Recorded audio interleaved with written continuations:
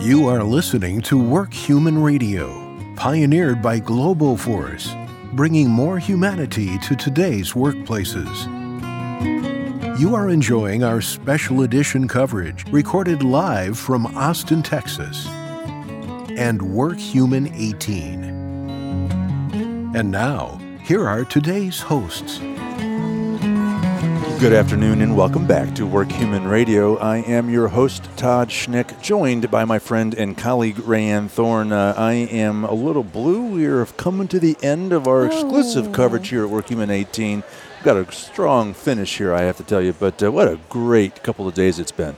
Don't make me sad. This has been an incredible event. So much to learn, so many takeaways. Everybody that we've spoken with has just really felt inspired. Yeah, no doubt about it. As we record this conversation, we are surrounded by a throng of people, thousands, I would suspect. Thousands. But the energy here is palpable. The buzz, the enthusiasm, the excitement. It's invigorating, is it not? It is.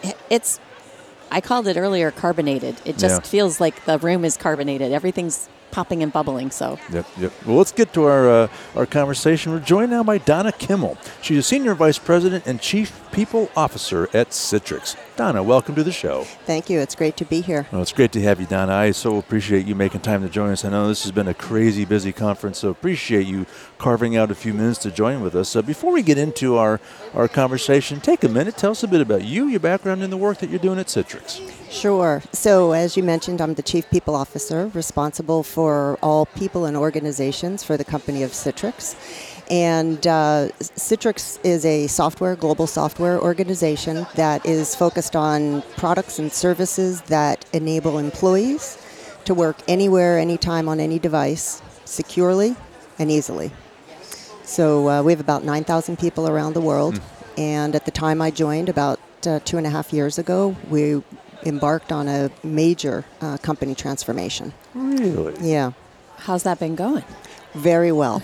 Well, tell us about it. So the transformation started in the middle of 2015 with an activist investor that joined us.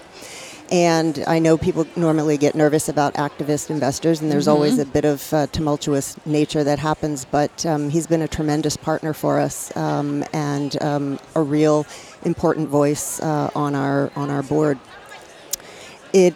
At the time, we ended up having our longtime CEO ended up departing, and then we began to embark on a search for a CEO.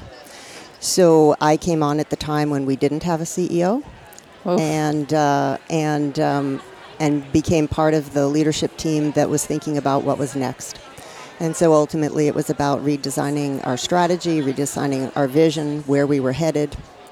Ultimately looking at the culture of the organization, the values, the things that are important to us, and then beginning to design the people and org strategy around that. Structure, processes, the right talent at the right roles, that sort of thing. That is not just a little transformation. No. No, it's been incredible. Especially if you have to drive the ship without a captain for a while, right? And so congratulations on weathering that time and also coming to the place that you are now. I know that probably during that transformation, there was a lot of talk about what we've been discussing so much as this event, diversity and the changes that need to be made in the workplace to match the changes that are being made in our everyday life, not just in the workplace. So as you think about the recruiting that you've done over the last few years, how has that changed to attract a more diverse workforce for Citrix? I think for us, as I started talking about our transformation, for me, as we began to think about the vision of the company, the strategy of the company, what was the culture that we wanted, what values were going to help carry us to that future? Because for me, brand, culture, and strategy all intertwine, and you really need to think about all at the same time. That's where we began to redefine who we are, what our values are, what those needed to be, what the culture was. And as we defined that, we knew that diversity and inclusion was an incredibly important part of who we are and where we were going to take ourselves. So when we looked at those that philosophy and those strategies, we then wove it into everything we were doing as we were designing the organization. So any programs and practices were always based and framed against the values that were important to us, the culture that was important to us, and embedded in that was our diversity and inclusion. And so when I think about attracting and retaining, it is about putting forth an authentic brand. Who are we? Where are we headed? How are we going to get there? What do we do? And that brand value is very important to us. So some of the other things that we have been able to do when we look at attracting and retaining talent are many of the things that other companies do. But you start to look at the university processes and the connections to those universities that are diverse, that have diverse candidates, and bringing folks in as interns to build that pipeline and making sure you're bringing in diverse interns as well as diverse new hires. But also, you have to be looking at promotions, because when you think about diversity in the organization, you're not only trying to build from the ground up as you're bringing new folks on, but you want to make sure that you're providing the right career opportunities to enable all of our employees, including our diverse employees, to be promoted into roles. And I think that then starts to speak to the culture, which is people want to be able to look around and see themselves in many levels of the company. So we recognize that it's a multi-strategy approach. I'm just so struck. I love the use of the word design. Because I feel like so far too many organizations just, they may say, oh, they have a rough idea of a destination, but they don't really have a roadmap or a plan and an idea how they're going to get there, and they just let it just unfold however it unfolds, and sometimes you're successful. I don't think people realize how important it is and that you actually can design this. Talk about that process, about how you actually did that and how you got buy-in from other members of the organization. Sure.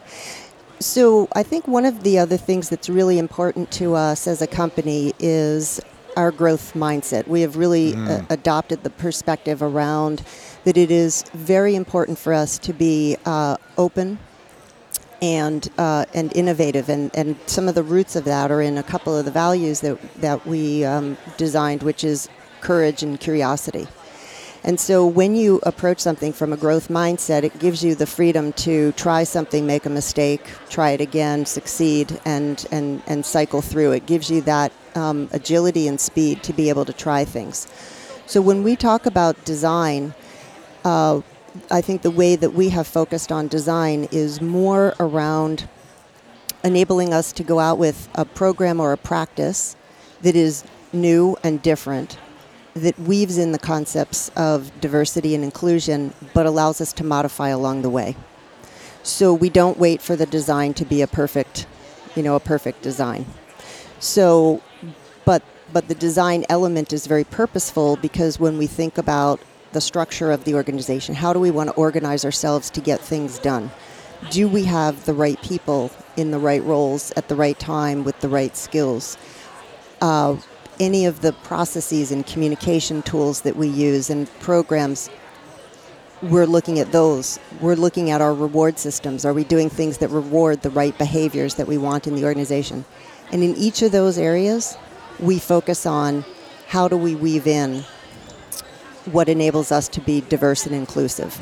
So it's a conscious part of our choice. Yep. And we'll try new things, and sometimes they work and sometimes they don't, and we come back. We do a lot of employee feedback along the way so that employees feel like they are part of the design process. That's huge.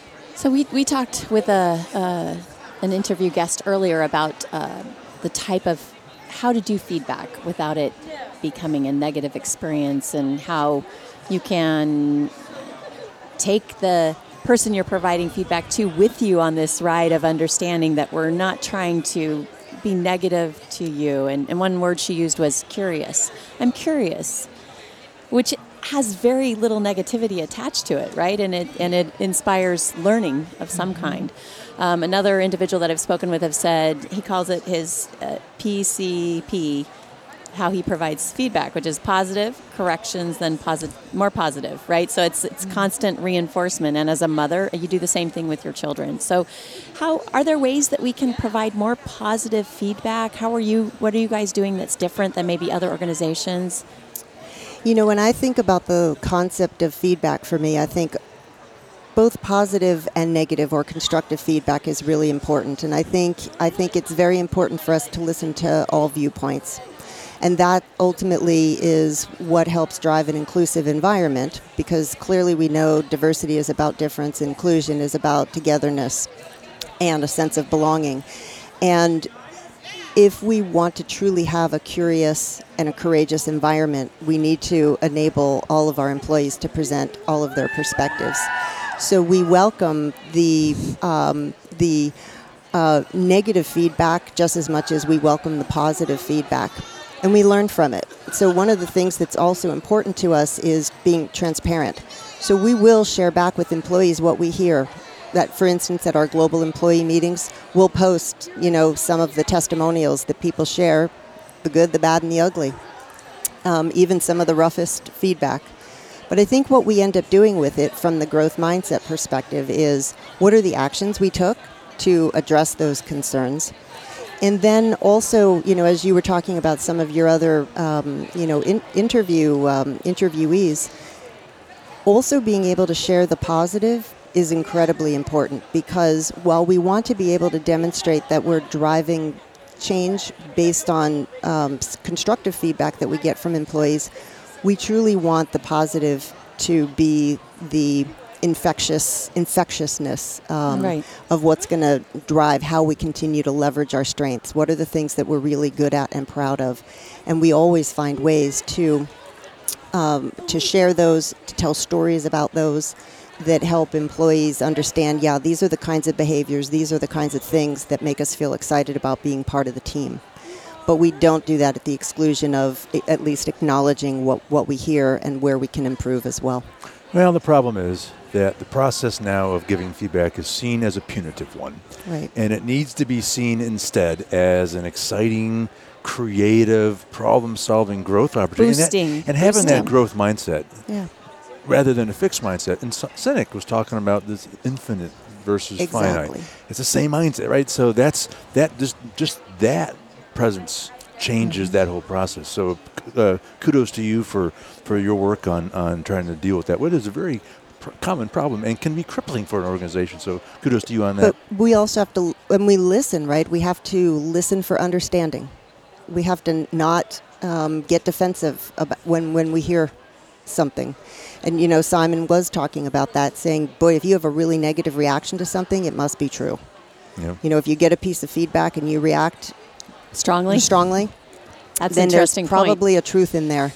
Oh, they caught me. Absolutely, yeah. And so that's... Or if your first response is to be defensive. Right. Right, if it's this instead of leaning in to listen, right? So that's really an important... This is your first time here, right? Yes. What's your takeaway? Yes. What's your biggest takeaway from this event? Oh, my goodness. First of all, this event has been incredible. The passion, the power, the energy, the excitement, the effervescence that you were talking about earlier, it just bleeds out. I think for me, professionally, having been at this for over 30 years, which is amazing, it's wonderful. It is wonderful to see how many people feel so strongly about bringing the human back into the workplace. And the lineup of speakers that reinforce that. The number of, when I look at the population of people who participated, it's a combination of HR professionals as well as business and line professionals. And I think that speaks to how far we've come in terms of a desire to create a new kind of workplace. So, kudos to Global Force for continuing their movement. Because I think it's making a tremendous difference. Here on that. I will close with this. So what I love most about the movement is that it means a little something different to everybody, right? There's a piece of it that resonates with the individual. So what does it mean to Donna, the movement of Work Human? I think for me, the movement of Work Human is all about enabling us to be ourselves in the workplace, as much as we want to share who we are in the workplace. And creating a space of comfort to do that so that I have the freedom to be able to do the best that I can. And enabling that for every other employee in the company, I think, is what is really going to drive the workplace of the future. So that's one of the powerful messages that I saw reinforced here. Amen to that. Absolutely. Donna, we're about out of time. Before I let you go, should anyone need to contact you with any questions or learn more about Citrix, where do they go? Well, certainly people can follow me on Twitter at Donna Kimmel, and they can go to our website, citrix.com, and or look me up, Donna Kimmel, on LinkedIn, and I respond to anybody who reaches out. Even radio hosts like me? Absolutely. Outstanding. Absolutely. Donna Kimmel, the Senior Vice President and Chief People Officer at Citrix. Real pleasure to have you. Thanks again for stopping by and joining us. My pleasure. Thank you so much. All right. Well, that concludes our coverage from WorkHuman 18. Todd and Rayanne signing off from Austin, Texas. We look forward to seeing you again next year from Music City, USA, Nashville. We'll see you next year. WorkHuman Radio is brought to you by Global Force, pioneers of the WorkHuman movement. Global Force helps make work more human for millions of people and organizations worldwide.